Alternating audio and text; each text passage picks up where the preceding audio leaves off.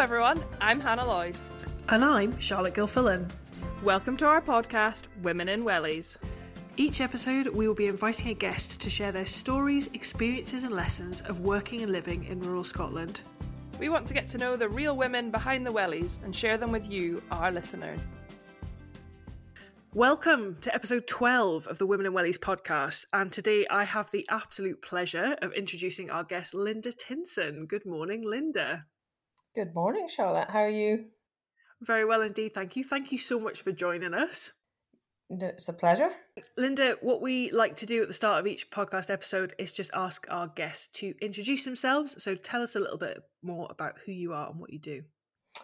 Linda Tinson was Harley, so farming family, farmer's daughter, married for a long time now, 3 daughters, all grown up, and the apple of my eye, obviously.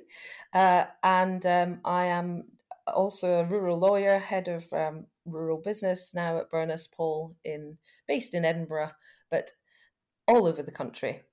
And you grew up on a farm, didn't you? Yeah, mixed farm in West Fife. We don't call it West Fife, we call it overlooking the M90 because it's a bit warmer down this side than some bits of West Fife. But we had grew up working farm, arable and cattle mainly. I think we had sheep at some point, but they went quite quickly. Considered myself a bit of an urban cowgirl. We used to drive cattle down the high street of Inverkeithing between land holdings and on our ponies, and generally we're fairly feral. That sounds like a pretty idyllic childhood, Linda.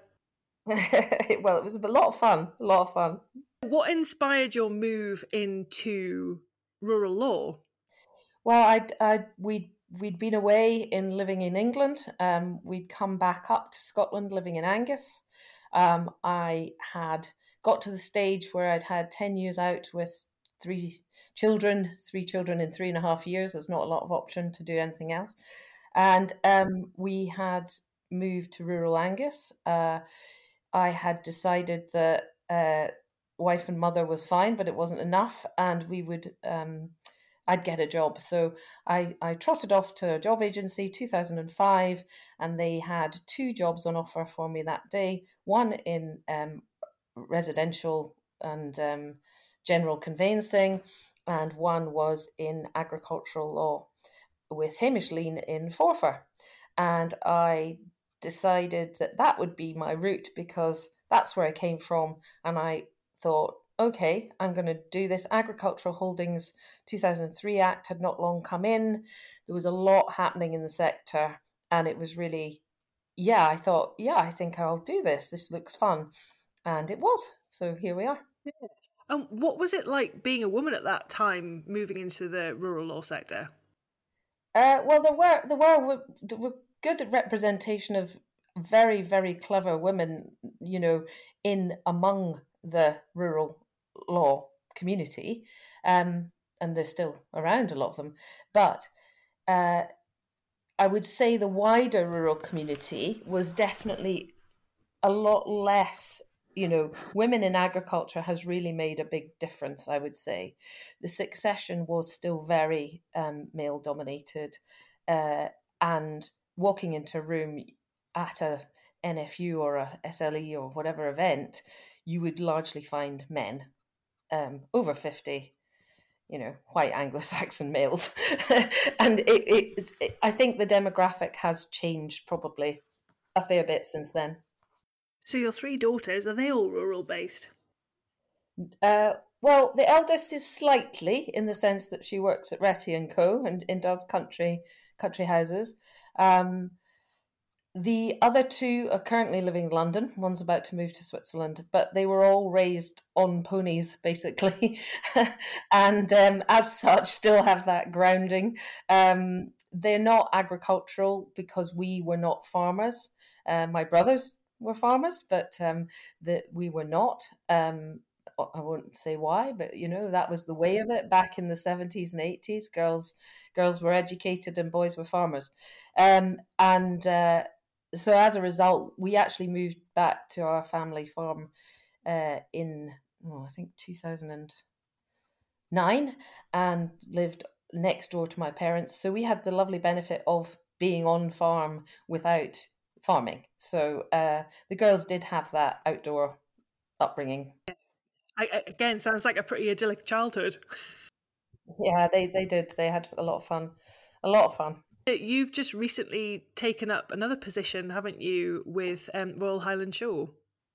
Yeah, I was extremely honoured. I have to say, it was a weeping moment when I got called to say, would I be a vice president of the Highland Show? My mother would have been beside herself with excitement, and my dad was pretty emotional. We've always been very. We went to so many shows growing up. We showed ponies.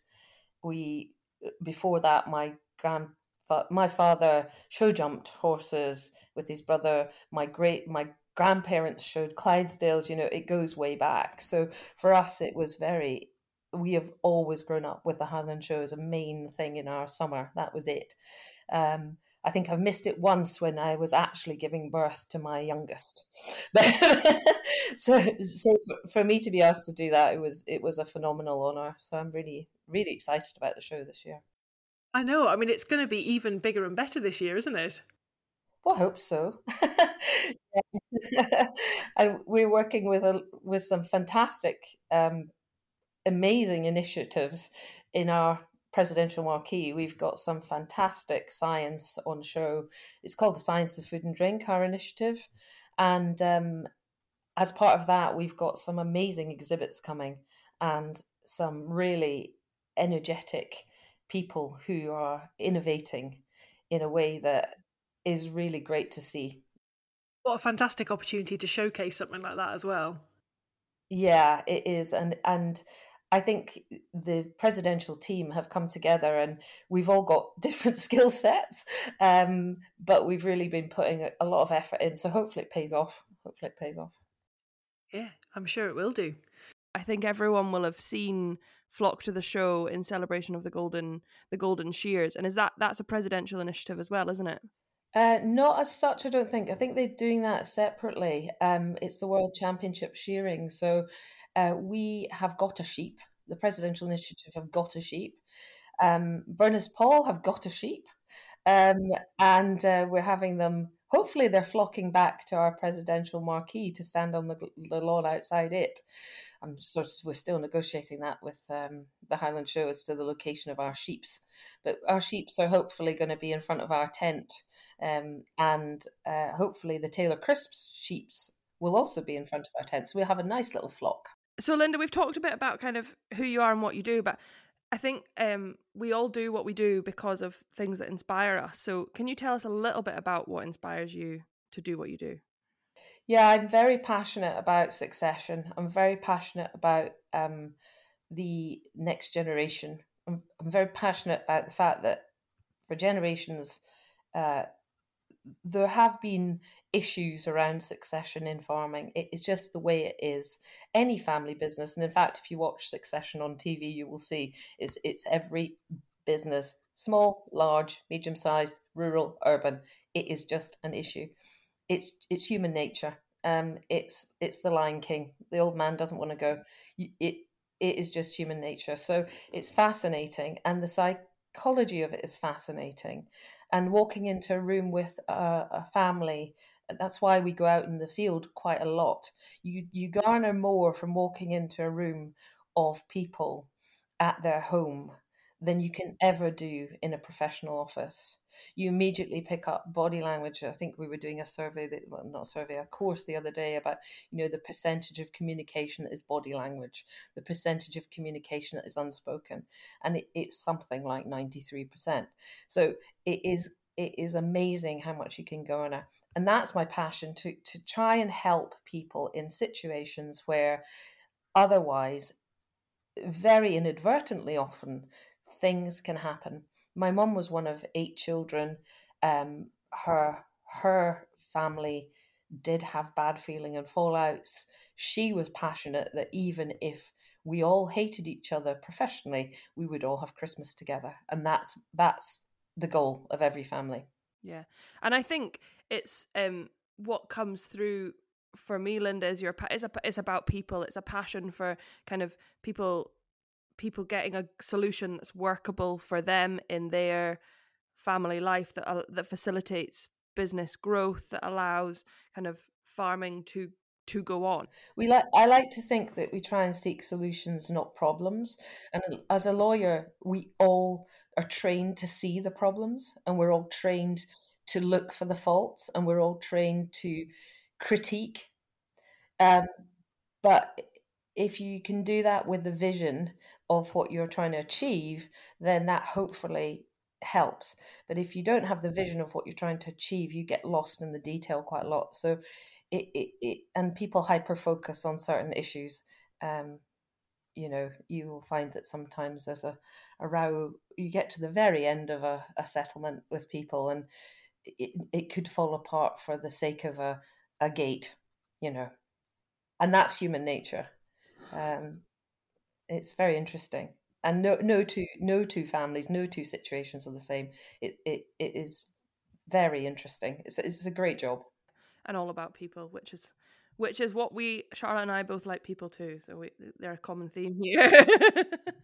A lot of our listeners will probably know you in a professional context, but we do like to get a bit of an insight into the woman behind the wellies on the podcast. Now, you've had a really kind of diverse background, some really interesting experiences and things. One of the things that I'd love to know a bit more about is that you've played sport at an international level. Do you want to tell us a bit more about that? Well, it's a bit of it's lacrosse. And as my husband says, that's not a real sport. People don't really play it, but they do. And I did. And I played for Scottish schools, and then I played Scottish universities. Then I played, and I was actually in the A squad, but I played in the B team. But I played against Wales, I played against England, played against, I can't remember, somewhere else. Was it Holland or somewhere came over? So, yeah, but it was great fun. I was captain of the university team, and we sport was really important to me. I love it. I was also brought up riding ponies. We were in my kids were in the Scottish working hunter teams. We have, I am very, at heart, don't look at now, sporty person. I'm assuming the lacrosse is where you had your teeth knocked out, or was that a different time? No, that was actually hockey. I was playing hockey in at school, and it was a frosty day. Nowadays, you wouldn't play in frosty days on grass, and of course, no one had mouth guards in those days. And Hannah will know where it was, side pitch at St George's, and the ball just came straight up, whacked me in the teeth, and I spat my teeth out in a sort of cartoon character manner. You're reminding me, Linda, why I didn't ever play hockey. Yeah, the sad thing is, I went on and had them fixed. It took a long time, but had them fixed, and went on and kept playing hockey, and got a mouth guard at that point. As Mum said, my caps were too expensive to get broken. Yeah, definitely, definitely. And you've worked in some different places around the world as well, Linda, haven't you? Hmm. Yeah, I did a spell in Hong Kong when I qualified. I actually went on a round the world ticket to travel, and arrived in Hong Kong to visit friends, and thought I'd be a nanny or a secretary or something. I didn't really want to do anything serious. And then my friend pointed out to me that lawyers get paid tons in Hong Kong, and why don't you just be one? So I went to the recruitment agent and got a job pretty quickly, and stayed out there for, yeah, about 8-9 months, something like that, and did a in-house job for a accountancy firm. Fantastic. What was that experience like then, being out there? Oh, it's great fun. I actually shared a flat with Doug McAdam, ex CEO of Scottish Land Estates. I won't tell the stories. But we had a lot of fun. It was a great place to be at the time. I think you were a tatty inspector at one stage as well. I am very proud of my Tatty Inspector qualification. I put it on my CV religiously.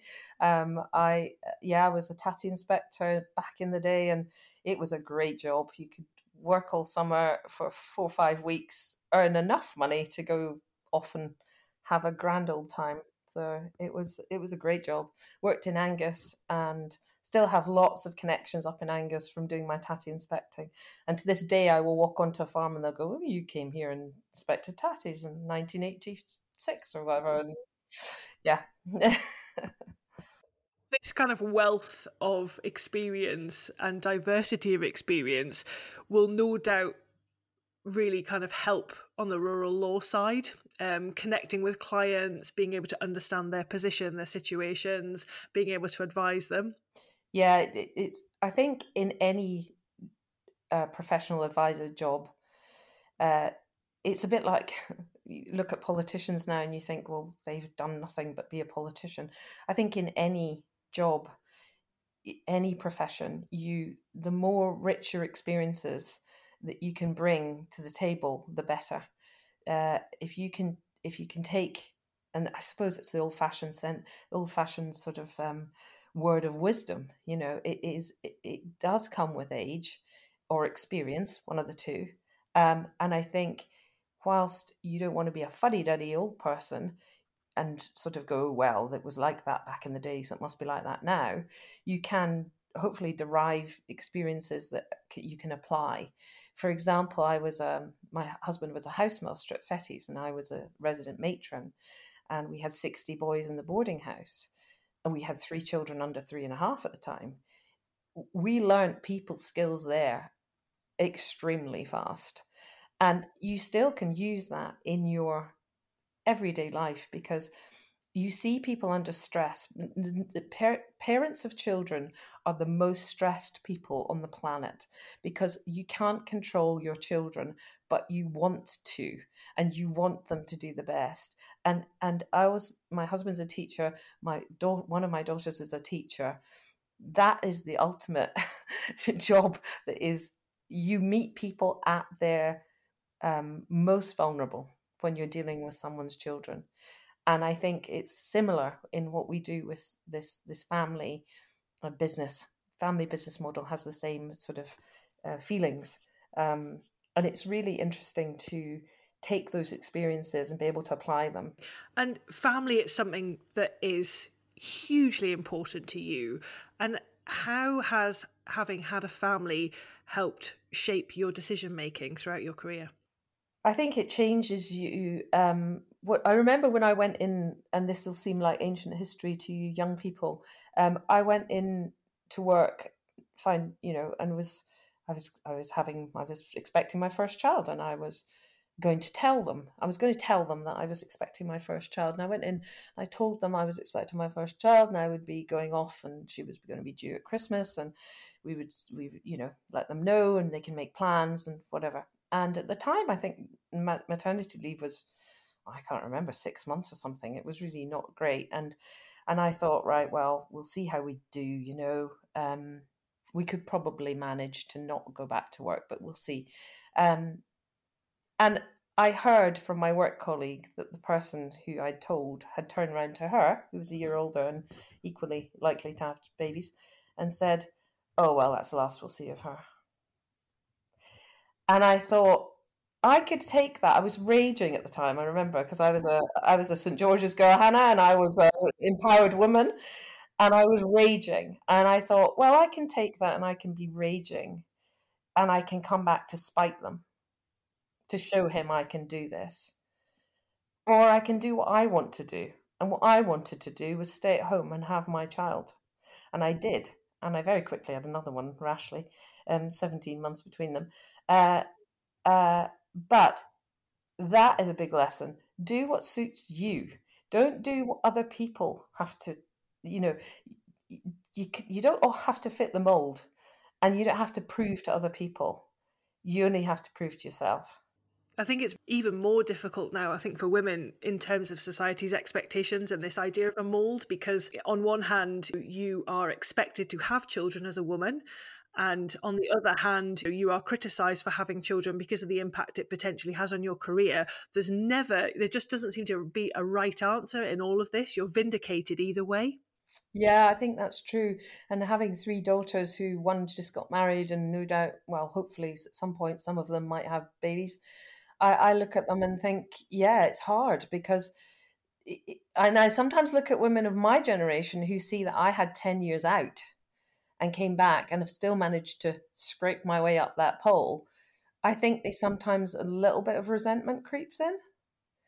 And I think, well, do you know, I made my choices, and sometimes it's just luck, but sometimes if you're true to yourself and you actually do what's right for you, you don't go wrong.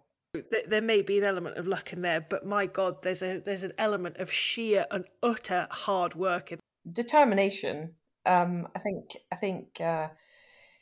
Yeah, determination is absolutely essential. It's drive, and if you are, people are wired differently. People all have different ways to get to wherever they're going.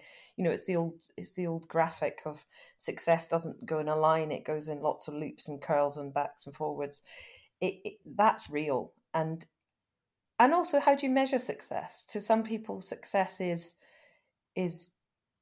just doing what they do. It's fine, um, and that's absolutely great.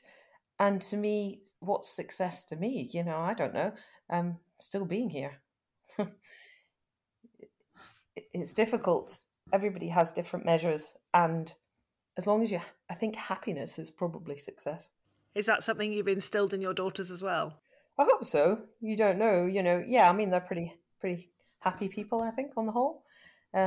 Joanna's off today doing the Catamaran Yomp. She won't be very happy tonight. But That's quite an undertaking. 38 miles she's doing today, yeah. Yeah, I saw that on LinkedIn this morning, and I thought, oh, yeah, I think I'd rather be recording a podcast this morning. Like, that's much rather what I would do. Yeah, she left Edinburgh, I think, at 5 this morning, and somewhere on a hill somewhere at the moment. So, Linda, I think we talk a lot on this podcast about challenges, and I really liked when we sent you your notes in advance and we asked you kind of what's your biggest challenge, and you just said, I'm not sure there's one in particular. There's been so many. What would you, I guess, maybe rather than sharing specific challenges, but what would your kind of advice be around challenges, or what would you say to somebody about challenges? Challenges are hurdles. They're not walls. And I feel a bit like the Gruffalo. Is it the Gruffalo? You can't go over it. The bear hunt. I'm going on a bear hunt. You don't go over it. You don't go under it. You don't go around it. And you will find a way. And sometimes challenges are not surmountable. Sometimes you just have to walk away, and that's been probably a really important thing, to know when to walk away. My kids and all my friends will know that I'm a bit of a music fan, all kinds, but particularly country. And there's a great, know when to hold them, know when to fold them, know when to walk away, know when to run. You sometimes just have to go, nah, that's not for me. But sometimes you have to power on, shoulder in. And I think the other quote I used was a Fred Astaire song that is, pick yourself up, dust yourself off, and start all over again. Because that's life. And you can't have the good without the bad. You can't have the yin without yang. You have to just ride the wave. Would you say, Linda, there's been any particular kind of challenges that have maybe early in your career or anything that have really shaped how you do what you do now and why you do what you do now? When you're 29 and you're pregnant, you're having your first child, and you basically, I got married at 26, quite early, really, nowadays. But you were basically like, well, she got married, so phew, life goes past now. You're not going to get up the ladder. You're not. And that's just the way it is. You're going to sit there. And some people are okay with that. That's fine. They just want to do their job. I didn't love my job enough. I did not love it. I love what I do now, but I didn't love what I did then. And did.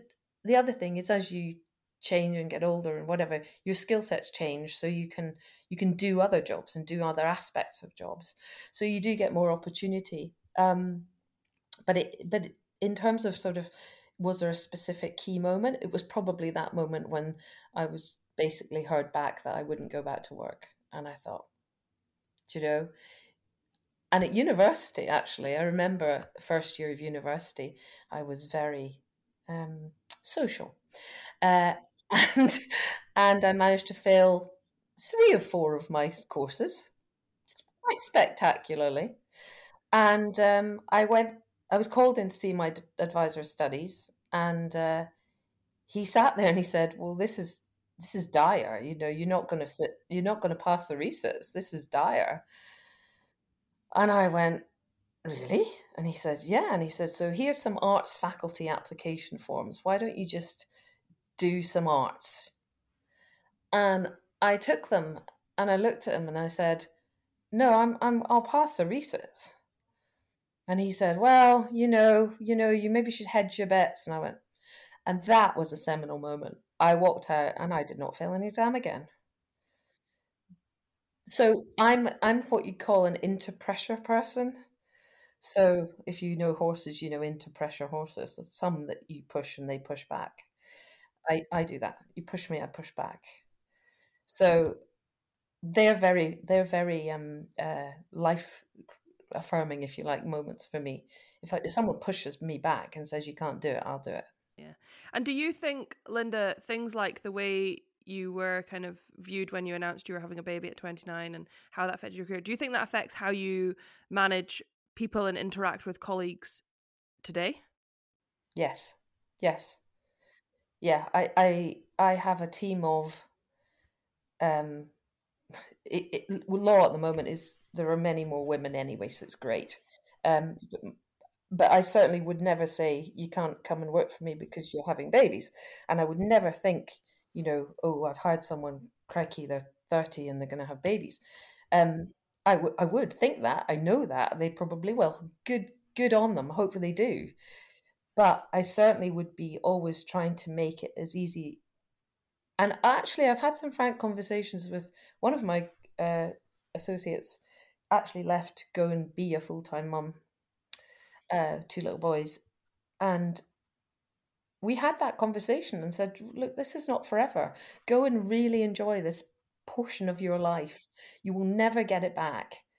In 10 years' time, or 5 years' time, or 3 years' time, if you're bored, come back to me. Come and ask me. I want to come back." I was given that opportunity, and it was fantastic to go back. But take this time and love it because it's the best. It's the best 10 years of my life. Interesting. And I think that's really important in professional services, that there are people kind of advocating for that, because it won't be for everyone, but it will be for some people, and having somebody there who's advocating that, go and take your maternity leave, go and take time off, but come back. We know what you're capable of. Just because you've had a break doesn't mean that you're not. I think that's really, really valuable. Yeah, and I'm very, very passionate about helping women, young women. I think it's really important. I think that it's still a sexist world. Um, I think I said in my notes, Hannah, I had to look up gender equity. It's not a thing where I come from, where my growing up, but I want it to be for everyone. And I think lots of things are changing. Lots of things are changing for the good. Lots of my kids are, particularly in my younger two, are very woke. They know what's happening. They keep their mother woke and up. And yeah, and for example, I think until parental leave is equal, we will not get gender equity. Parental leave, I think, is what it should be called. I think parental leave should almost be, compulsorily equal.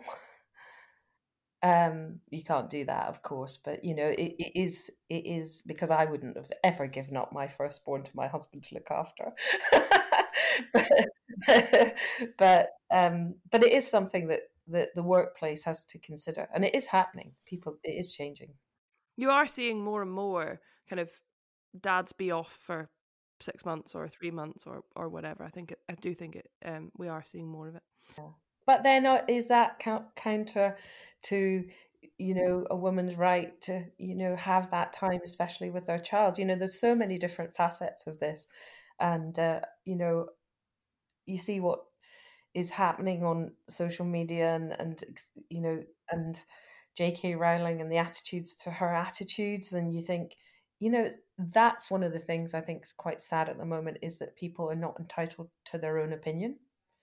And it is really important that I think we still say, I believe this and I can do it. And I think that's one of the things that's slightly toxic about this new way of um, always having to be the correct way. There is no correct way. There's lots of ways.